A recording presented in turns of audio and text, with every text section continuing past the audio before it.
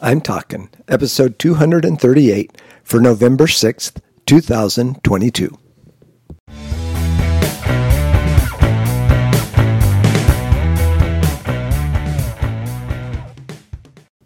This is Joel from the I'm Talking Microcast, where I share my thoughts on a topic that has piqued my interest this past week. This week, we're talking innocent. I really like this word after last week talking about guilty, which is so negative. Innocent is such an awesome word, something that you love to dwell on if it could just be held on to. It takes you back to simpler times when you think about your children when they were very young and the questions that they ask and the innocence of what they had yet to experience in life. And you think about now at my age, my grandchildren, and seeing that same thing. And it's not that they were perfect or they didn't sin. We know we were all born sinners, but the fact is there was just an innocence of, this is my friend. I don't care where they come from. I don't care their socioeconomic background. I don't care. They're just my friend and I like to play with them. Or all kinds of things that bring out just a pureness of the word innocent. And before things get twisted, before things get tainted, before, I hate to say it, but reality sets in that the world is not the place they thought it was. And unfortunately, innocence is very short-lived often, and it's almost heartbreaking as you watch it happen.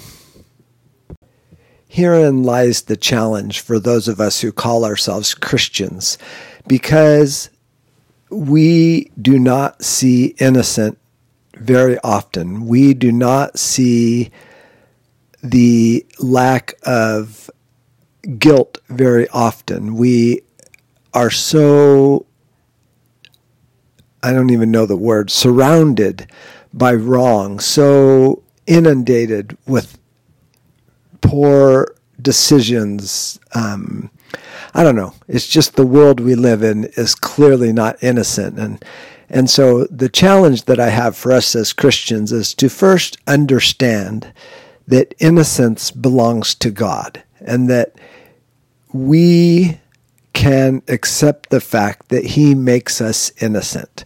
He forgives our sins as far as the east is from the west. He actually forgets, which is something that we are humanly not able to do. And God looks at us through the blood of Jesus Christ and sees innocent. And we need to learn to accept that. It's so hard to, because if only God knew what I did, well, let me tell you, God knows. And yet He still calls you innocent. He still calls you righteous. We need to learn to accept that and live in that freedom, and to live innocent before a holy God is very difficult to do, but He tells us to do that. And we understand that we still do wrong, but Christ's blood is not shed by accident. It is not shed without a purpose. He makes us innocent once again through the precious blood of our Savior, Jesus Christ.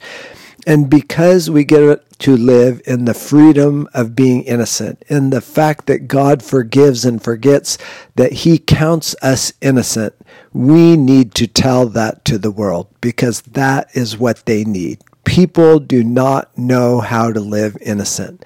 And if we can help draw them to what Jesus Christ does for us, we will change the world in which we live.